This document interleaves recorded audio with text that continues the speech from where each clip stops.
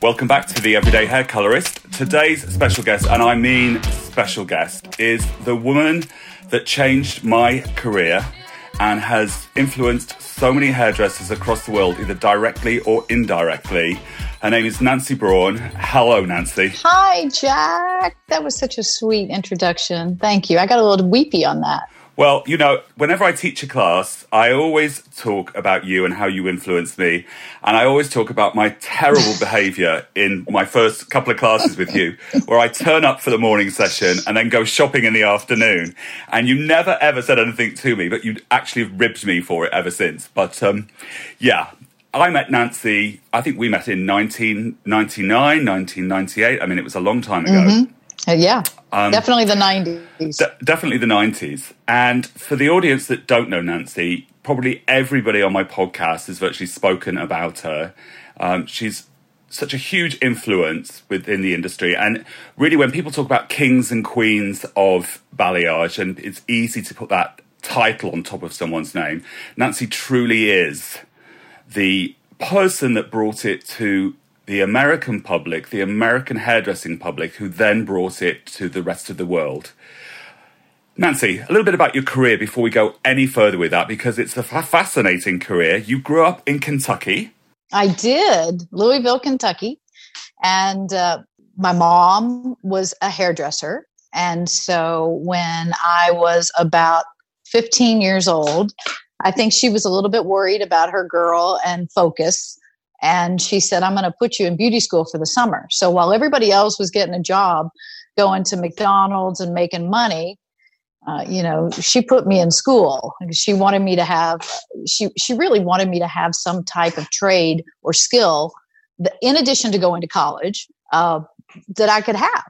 And so she put me in beauty school at 15. And so by the time I was 17, I graduated. And let me tell you, those Catholic nuns were not happy about the fact that I went to beauty school. And this is a true story. Sister Shannon, who was the vice principal of the school, called my mom in and said, I want to talk to you because I understand from the guidance counselor for college that Nancy is not going to go to college and that you have put her in a very low-level career of being a hairdresser or a beautician, I guess, at that time. And my mom sat there in her office, like she's being scolded. And she said, are Nancy's grades dropping? And my mom and Sister Shannon said, no. And my mom picked up her purse and she said, well, when they do, feel free to contact me. I love it. Feisty. Until then, like she was getting docked for work by having to go to this meeting. Yeah. And she was a single mom with 2 kids and, and had a widow, her mother was a widow. So we were, a very small, tight-knit family. But I was like, you really told Sister Shannon that? And so that was kind of a funny moment. But that's actually how I ended up in the industry. And I remember being 15 and saying to my mom, I don't want to be a hairdresser. And she said, well, I don't want you to be a hairdresser. I just want you to get your license. And I was too dumb to have a good argument for that. I'd have something to say today. But in that moment, I was like, I felt like I was kind of being forced into it. And then it turned out to be a career that I absolutely adore and love it still 30 plus years later. I like the plus bit. That's what I've started doing now, 30 plus years. But yes, I mean, your career's incredible, absolutely incredible. So you're in Kentucky, you've got your license. What do you do? You're 17. So I'm 17. I go to college. Yeah. And I got a pair of scissors and a water bottle and a cape. And the next thing you know, I was cutting everybody's hair in town. So I had, I'd go to the boys' dorm and I'd have one boy and he'd tell all his friends. And the next thing you know, $5 a haircut, boom, boom, boom. Nancy was like cranking them out. And so it was interesting because I always had cash, right? Yes. I always knew I was going to have cash. And, that was great because I thought, gosh, this is pretty good. And then my mom said, you really need to learn how to cut hair properly. So I went to work for a guy named Jerry Spry, who learned how to cut from Sassoon, and it was very geometrical. And he had literally cameras overhead and cameras coming from the side. and almost what looked like a Jewish star on the phone so that you could see your angles when you were pulling the hair out. He could measure it if you were like 47 degrees versus 45 degrees.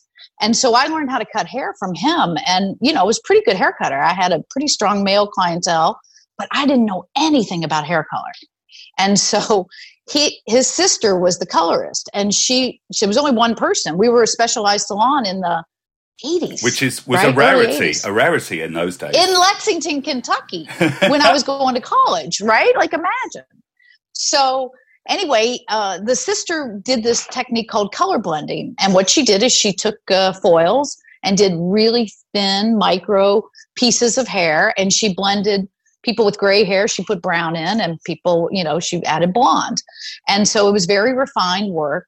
Well, anyway, she and the brother got into a fight. Next thing you know, she quit, and he didn't have a color specialist. So, hello, I was like dumb and young enough to say, I'll try it. Oh my goodness, I did not know this. And that's how I kind of got started into color. So I called a friend of mine who knew L'Oreal, and I said, can you help me? And she said, Magi Blonde was the product at the time.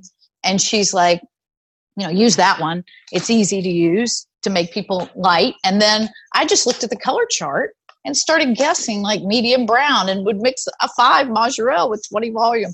Have no idea what I was doing, but because I was putting it in such little pieces, I didn't have any major disasters, thank goodness. Wow. Nancy Braun foiling, first of all, which I think is incredible. People laugh when they hear about it from me, but from you. Oh, yeah. When I pick up a foil at the salon, people come over and they're like want to take my temperature. And that's not even a funny joke in today's world. They're like, are you okay? And I'm like, you know what? Listen, not every client knows that maybe I don't always pick up a foil. Yeah, so. Exactly. You're colorist at heart. Backroom chat. So how did you get to New York? So, After I graduated college and I got a degree in marketing and journalism and communications, I sat down and I sent my resumes out to everybody, and I didn't hear from one company, not one. So this is the funny caveat of the story. I sent a resume to L'Oreal, and I never heard anything back. My mom saw an ad in the Louisville Courier-Journal, and she decided to answer it for me. For L'Oreal. And so she put what she could remember from what my history was. And the next thing you know, I got a call for an interview. Well, then I got nervous that they had 2 different resumes because, there were no computers at that time. It wasn't like mom could just pull it up. She just went by the top of her head. She was an executive secretary, so she sent off the resume, and next thing you know, I got an interview, and I got a job with L'Oreal when I was 24 actually, and got the opportunity to be what I think we were called technical managers at that time. Right. And I would go around and teach people how to use the L'Oreal level system. And so that was my first corporate big job after college. And, I wanted to tie hairdressing in with advertising, but I didn't realize that there really wasn't in-house advertising. Those were all agencies that had accounts. So when I got that job and I was 24 and I was hungry, and I mean hungry because I didn't have any work, I took it. And I went to New York and did a 6-week training with Jimmy Vieira and Marion Walsh and some great people that taught me some amazing things in my life. And then I went back to Kentucky and became a technician. And I worked in the area for probably, I guess, maybe 10 or 11 months. And then I got the call to come to New York and run the academy. Wow. And they took a gamble on me for the academy because the truth is, I was a good technician and I was learning as I was doing, but I had not been a colorist in the salon, really, like microfoils is not being a great colorist. So I learned a lot while I was teaching. And I do believe that because I had a college degree, that was one of the things that set me apart, that made them bring me into New York with a lack of experience in that way.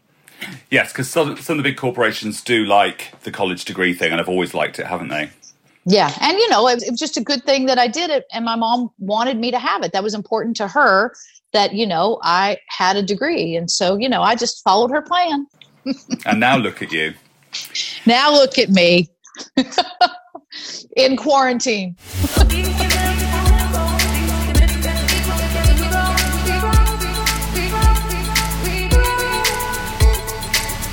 Now, balayage, when did you first see it properly? And what did it spark in you? So the first time I saw balayage was on the container of Pure Platine. Do you remember that girl with that little wave in her hair, short, and she had those little beautiful wavy pieces? And that was a lightener that we were about to launch. Right. And so I saw that, and at that time we were taking it off our hands and putting it in the teeth of the comb and painting it on the hair that way. Right, that whole flying colors kind of thing. Yes. Yeah. And then I did a program with Jacques Dessange, and I saw Francis, who's a French hairdresser, who started building this head with cotton and plastic. And I thought, well, what in God's name is this? My Kentucky was coming out. And then they pulled all that saran off and that cotton and washed her hair. And I was like, that is the most beautiful thing I've ever seen. I want to learn how to do that. That's amazing, isn't it? Because I think that when you actually see it for the first time, if it speaks to you on a sort of organic, personal level, that's what just captures you. And to see something that looks, coming from a background where precision cutting and precision foils and all that, and see something that looks so chaotic at some time or so different and you can't understand it, and then the end result is so beautiful and magnificent and fresh and natural and all of those things. That's exactly what, I just fell madly in love with that result. And I was like, wow, how can I set myself up for some of that? Mm.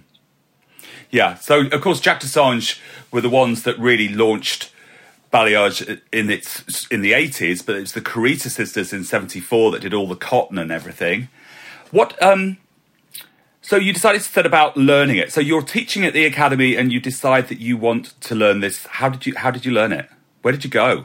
So I watched a lot of Dessange, and we were involved with Frederic Fekkai at the time. And yes. He would come and teach and do various programs. And when he would come, he would always bring a color team and, work with the color team.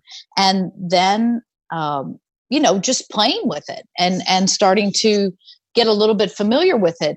But it really, really wasn't until I went to work for Frederic that I embraced it in a way where, I almost didn't even want to pick up a foil because I wanted to become so versed in this. I think that for the audience on the UK side, and I often talk about this too, Frederic Fekkai was the person that brought balayage to the American market. He was French. It was part of his core thing, wasn't it? And that's what he was doing in New York on top of Bergdorf's, and women were flocking to that salon there. And so that's where you were when you learnt this.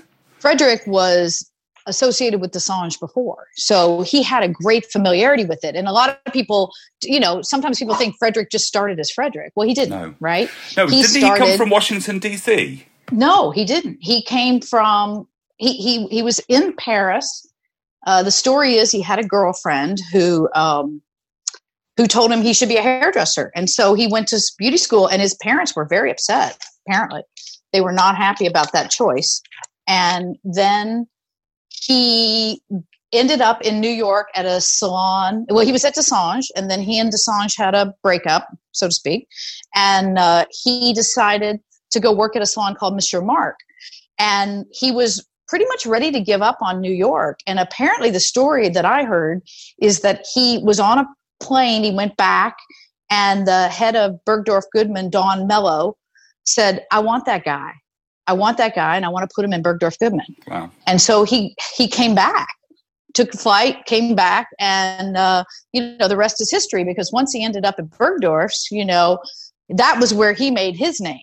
Even though he was successful at Dessange, he made his name and everything at Bergdorf Goodman. Yes. And what a great place to make it at, right? Bergdorf Goodman is the most fantastic department store in New York City.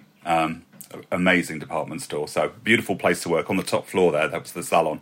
And I learned a great deal from him. I have to say, Frederic is one of those people in my life that gave me an opportunity, gave me a chance.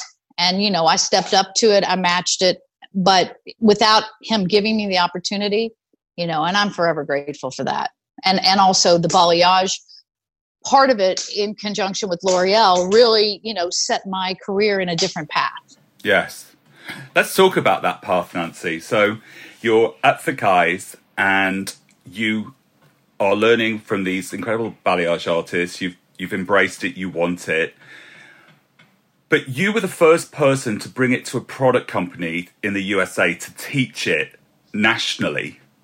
And from what I remember, and I think you can correct me if I'm wrong on this, but it was you that set that up, and it was from there that it all began, didn't it?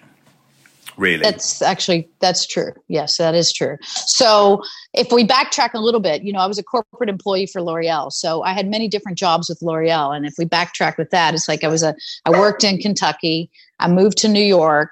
I took a job with the L'Oreal Consumer Group where we did all product testing and development. And they were grooming me to take over the position of James Vieira, who ran the technical center for like 35, 40 years. And I just didn't want that. That's what they wanted for me. And so that's when I began having discussions with Frederick. And, he said, well, I'm going to open up a salon in California. And I said, well, I'm interested in that for sure, because I'd love to live in California. And so anyway, he gave me that opportunity. So when I worked for Frederick kind of at that moment was like, yeah, balayage is ours. We don't really want to teach it to a lot of people other than our own team. And, as an educator, that just seemed like, ugh, right? That was so very I much, waited it was very much a way that most companies thought at that time, that they didn't want to share their secrets. They wanted to keep it to themselves, which is quite unhairdressing now. But in that time, it was very much the normal. Absolutely right. That was the normal. And that's what happened. And so anyway, I respected his wishes, and I kind of just, learned the culture and stayed in the group for about a year. And then I went and somebody called me and asked me to do a hair show separately on my own. So I actually took the team of people that I worked with in LA. I paid for them myself to go to this event called International Hair Color Exchange. And we were, there were probably maybe 2,000 people there, 2,000 people. We were in Vegas, and we were on this little 1-foot platform, and the main stage was going on, and we had the entire audience standing around us. Right. Like they left the main stage and came to stand around this little platform to see what we were doing. And I was like, wait a second, we got something here. This is too good to not figure out how can we exploit this in a way that will be helpful to everybody. So Kathleen Matty LaSalle was in charge. Yeah, she was in charge at the time. And I said, you know what I'd like to do a balayage class. And she's like, yeah, I don't know if anybody's really interested. And I'm like, let me do it for free. I said, let me see if there's any interest. And if there is, then we can figure out, what direction to go. And then, through that process, she moved on into other positions, and the academy was on Mercer Street, yes, as you well know, yeah, and you know where your little shopping corner is. And that's where it all started. And yes, that was in the 90s. And, it was fantastic. Yeah. I think for some people listening in, it would be hard for them to imagine what it was like to see something so different commercially in hairdressing at that time. Because I think that now, of course, everyone sees images of it all the time and they're watching YouTube videos and all of that. But then there was none of that. Right. Available, and it was just mesmerizing to watch somebody paint. It was visually, it was beautiful, and it was also had this sort of delicacy about the whole thing. It was an art form. It is an art form. It is, and it was, it wasn't easy, but it was learnable and it was teachable. And from my experience at Fekkai and Dessange, nobody had put it into a proper program, and that was my background. So because I had that background, I was like, I can make this a course, and I think initially I named it Balayage 101. I think that's what I used to call it at the academy. And then we went to advanced balayage and color corrective balayage and, balayage, creative. The basics. Yeah. All of it. And, and foundations and methods and, all these various names it's turned into. But, what I did and where I came into it was I formalized it and I made it an actual program. Yes. And then from there, with the help of Kate O'Shell, and I think, she was really one of the main people behind creating the certification program for it. Yeah. And that's how that began. And so, a lot of great people throughout the way. So, Nancy, I think that you undersell yourself in a lot of ways because, it was massive what you did. You saw something that you felt spoke to you, but you also felt and saw the interest that it had in other hairdressers. And I came on a couple of balayage courses with you to begin with and wasn't fully there. And I still see that in some of the courses I run, people who have not taking it on board fully. And I remember going back into the salon I worked at the time and a French guy being there, obviously Desange, who was working away. And it was watching him and then coming back with you that I finally mastered it. It's not easy to master. But you always taught it in simplistic terms, which I'm forever grateful for.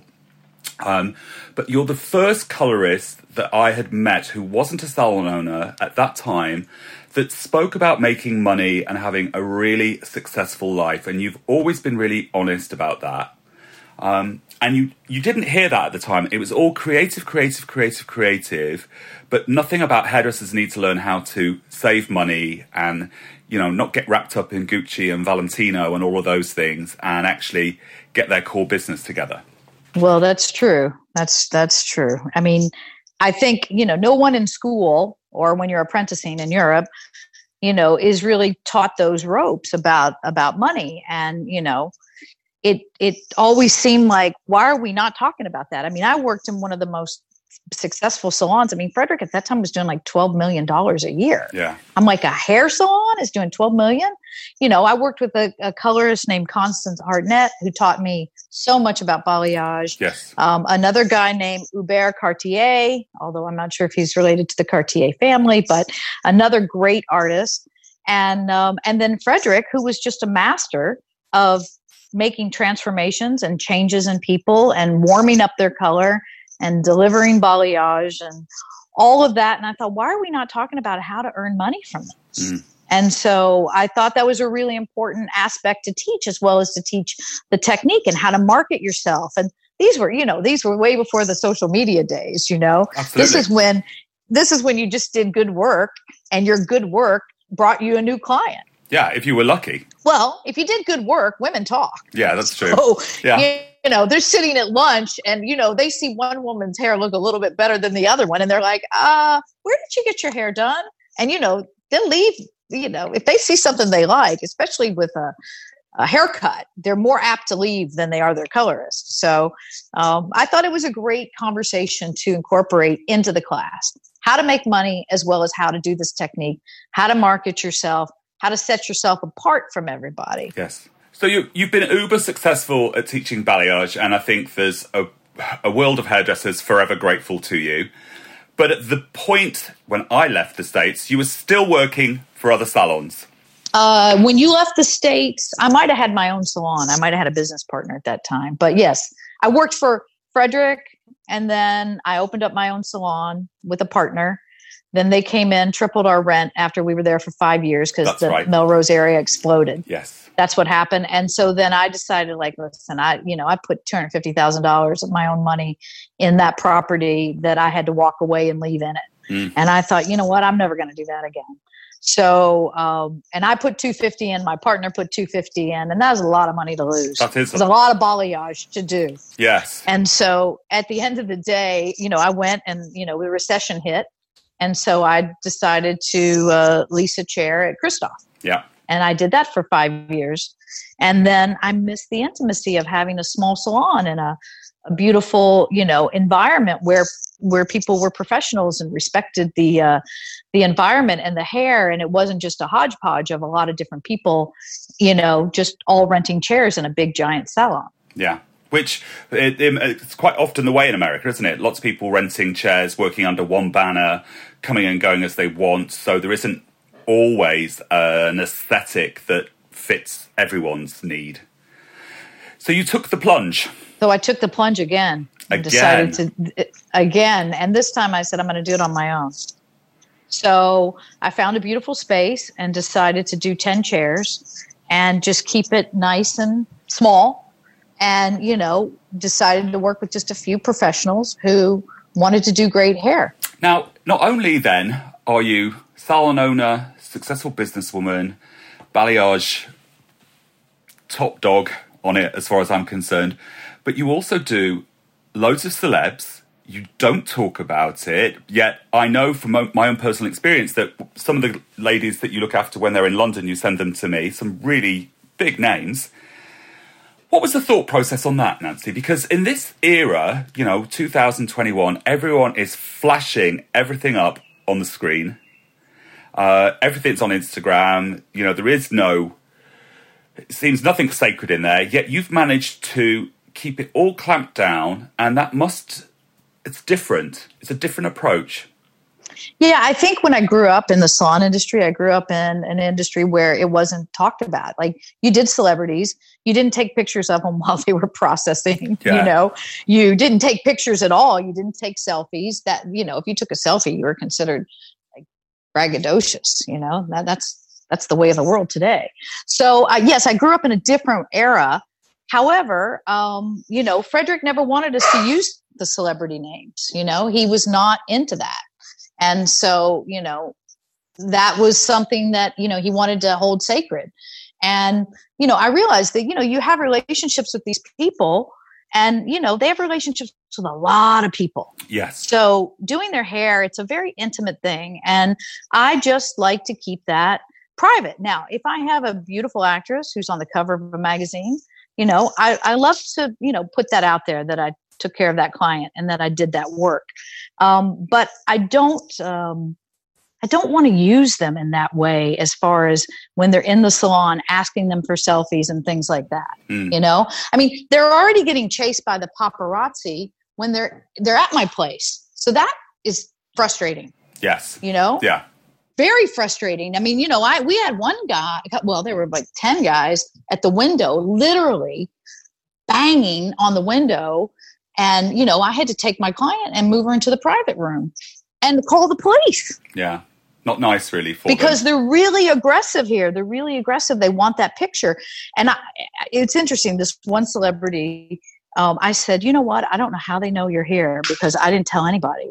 And she said, they drive by, Nance, and they see my license plate, and they know our license plates. And because I'm in a street where there's several salons and several high-end salons, that's what that's one of the things that happens. Yeah, not very nice, is it, at all? Now not very not nice for them. I mean, I've seen you at the Oscars with people. I know that you've been on film set. It's really interesting to talk to a lady from Kentucky, a girl from Kentucky, who's been on movie sets. How did the TV and film stuff happen for you as well? Because this is just this massive career. Yeah, well, the nice thing is it's been lots of different angles of the same career, right? So at the end of the day, I'm doing hair. Yes. But, you know, it's what setting am I doing it in? You know, am I doing it for a manufacturer? Am I doing it for a movie? Am I doing it for a client? Am I doing it, you know, for my family? But we're doing hair at the end of the day. So I was really fortunate, and I got to work on the movie Legally Blonde. And I met this amazing hairdresser named Joy Zapata. And Joy was the head hairstylist on that. And she called us in to do the work. And so we did everybody on that. Then we did the Fast and Furious after that. And it's interesting. On Legally Blonde, we're in the credits, right? They do one of those, like the backstory thing, which is really fun. And but I never did Reese's hair. And I did that, the actor daughter. Yes. And apparently, this is a little inside funny story, but apparently Reese saw Allie's hair and said, well, why doesn't my hair look like that? I want my hair to look like that. Oh, we like that. And it's, well, we do like it, but at the same time, you know, the hairdresser had to deal with that. I didn't have to. So that's how I started, you know, and then again, you know, you make relationships with people. Yeah. And, you know, a lot of people think like, oh, you do hair. Actually, what I do is I build relationships with people, and hair is the byproduct. Yeah. And so Joy has been a great asset to me. And, I think I've been a good asset to her. I got to meet several other hairdressers from her that work on movie sets. And they like to call in an outsider to do the color work because they don't want to take a chance if it doesn't come out well. And I understand that, fully. I got to work on Tropic Thunder and got to go to Hawaii and do it. So that was, fantastic. Working with Jack Black and Ben Stiller and Robert Downey Jr. What a dream. He's a dreamboat. What do you think the main difference between doing hair for a movie and hair within the salon is? Or is there not one? Totally different. So there's a thing called a continuity book. Yes. That the hairdressers that have to start have, the set hairdresser, the head hairdresser as they're called, and they start recording and taking pictures of everything. And so, you may do the hair color for them, but they may be shooting it over 4 weeks or 6 weeks. So you may be touching that hair up every 10 days so that there's no outgrowth. Yeah. And, obviously that's great when it's a single, very tough when it's a highlight, yes. Right? And so you got to have those little ways to cheat it along the way. But it's very different because, shadows show up so much on television and film. And for whatever reason, everybody hates it. They want those blondes super blonde. Every blonde wants to be a super blonde, though, don't they, really? That's you can always be blonder, thinner, and richer, right? Isn't that what we say? Absolutely, they do say that. I'm never going to be any of them anymore. You're all of them. What are you talking about? All right, Nancy, so let's talk about Instagram because you're a fan, but you're not a fan of it. Take me through that because I've become obsessed with it. Most people I know are obsessed with it. Yet you are much calmer and more underground. Yet everyone knows who you are. Anyone who's anyone knows who you are. So it's like you don't even need the gram, really. You're Nancy. Oh, well, thank you. With Instagram, and obviously it started with Facebook, and from Facebook, moved to Instagram and Snapchat and now TikTok and all the other things. Everything's something to keep up with. However, in embracing it, I do a little bit, but I'm not on it all the time. One of the things I was really frustrated about probably, I guess, like 6 years ago, is I thought all the work looked the same. And I got a little discouraged by where's people's creativity? Like, why is everybody just copying everything they see? How come they're not inventing, along the way? And, that was just one of my thoughts about it. And it's also just a lot of time and energy. I mean, you're the king of it, I own a salon, I work in New York, I work in Los Angeles, I teach and educate. I just don't have time for that. Although in this quarantine time, I should have had plenty, but I didn't.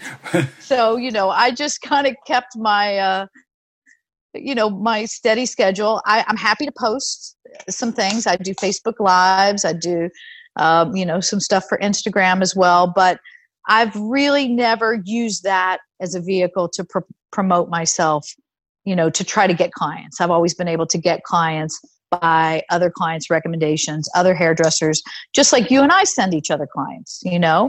Of course we do. It's like, I know if I've got a client who's going to be in London, I don't want her to see anybody else, because I know that you will do the right thing and I know that you will take great care of them. And just as much as them getting their hair colored in a way that's, exceptional, I want them to have the experience. Yes. And, not everybody gives the experience, Yeah. Some people are great technicians and lousy at experience, and some people are great at experience and lousy at technique. So, you're the full Monty, and that's who I want my clients in the hands of. And that's how I've built, yes, having referrals. You said something really interesting in this podcast today, and that was that it was all about relationships. And you've obviously built a fantastic career on relationships with people that have led you to the next step, this step, the next step, whatever step. What advice would you, as a balayage expert, as an educator with so many years under your belt, what is your advice to people that are trying to hone their skills? Practice, practice, practice. That's it, isn't it? It's that simple. Get your hands in hair. I don't care if it's a mannequin head. I don't care if it's your sister, your mother, as long as somebody's got a little bit of hair, right? That you can practice. And you're never going to be good at something unless you stay at it. And that's just the bottom line. So it's like working out, right? If you don't exercise your muscles, they're going to get flabby, and you're going to lose the muscle memory that you built up. Same thing with balayage. It's all muscle memory. Yeah, absolutely. I couldn't agree more. It's like I always say, just practice, practice, practice. Practice and re-examine your work. Like, look at it, re-examine it. Yes. Make sure that, you're checking, where could I make that better? Oh, I got a mark in the hair. How can I not get that mark the next time? Critique yourself. And don't, listen, I used to have hair cutters because they always finished my work. They knew my work better than I did. Well, that's the thing, isn't it? When you're a colorist, the blow dryers, the hair cutters know your work better because you never get to check it through. Exactly. I always encourage people to take photographs of their application, to look at it, and that they can go back and sort of zoom in on it and see where there is it lineless? Is it faultless? Is it a lovely transition? Exactly. That seamless, balayage, like, where is it that you're marking the hair? And did you mark it, or was it that part of the hair was natural and part of the hair was color treated, and it's never going to come up the same way? Exactly. You're always going to need 2 glosses for that. And so, realizing what do you have responsibility over and what is the hair presenting to you as far as the end result, and then how do you balance that, right? So I think young hairdressers, young, old, it doesn't matter, stay with it, because this is not a technique that's going away. So Nancy, I want to ask you before we go, what does the future look like for you? It's a really great... What would you like to do next? Really great question. Yeah. What does the future hold? I mean, the first thing I have to do is solidify the salon after this pandemic, right? Figure out what's it going to be like to get back into the salon. How are we going to work? Are we going to work with masks? Are we going to work with face covers? All of that. Just like, what's that going to be like? Also, how's that going to affect our income? How many people we can do? I think the days of salons being jammed until we have a vaccine is not going to happen. So that's one, issue that's happening at the moment. But what's next as far as like the career and where it goes?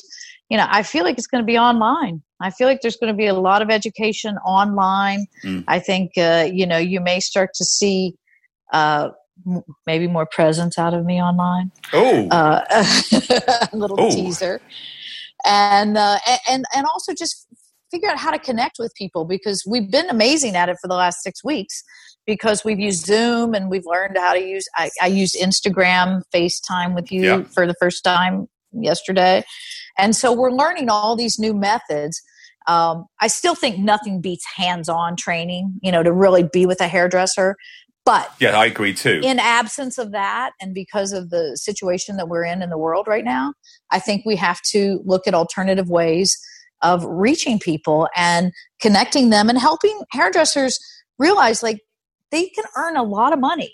Yeah. But they also have to learn how to protect themselves, especially for something like this that no one could have ever imagined that we'd be. I mean, this is like having a 6-week vacation, but you feel like you're a hostage in your own home. Yeah. So, this is a different setup, and we're learning as we go. And so I think for me, it'll be online presence.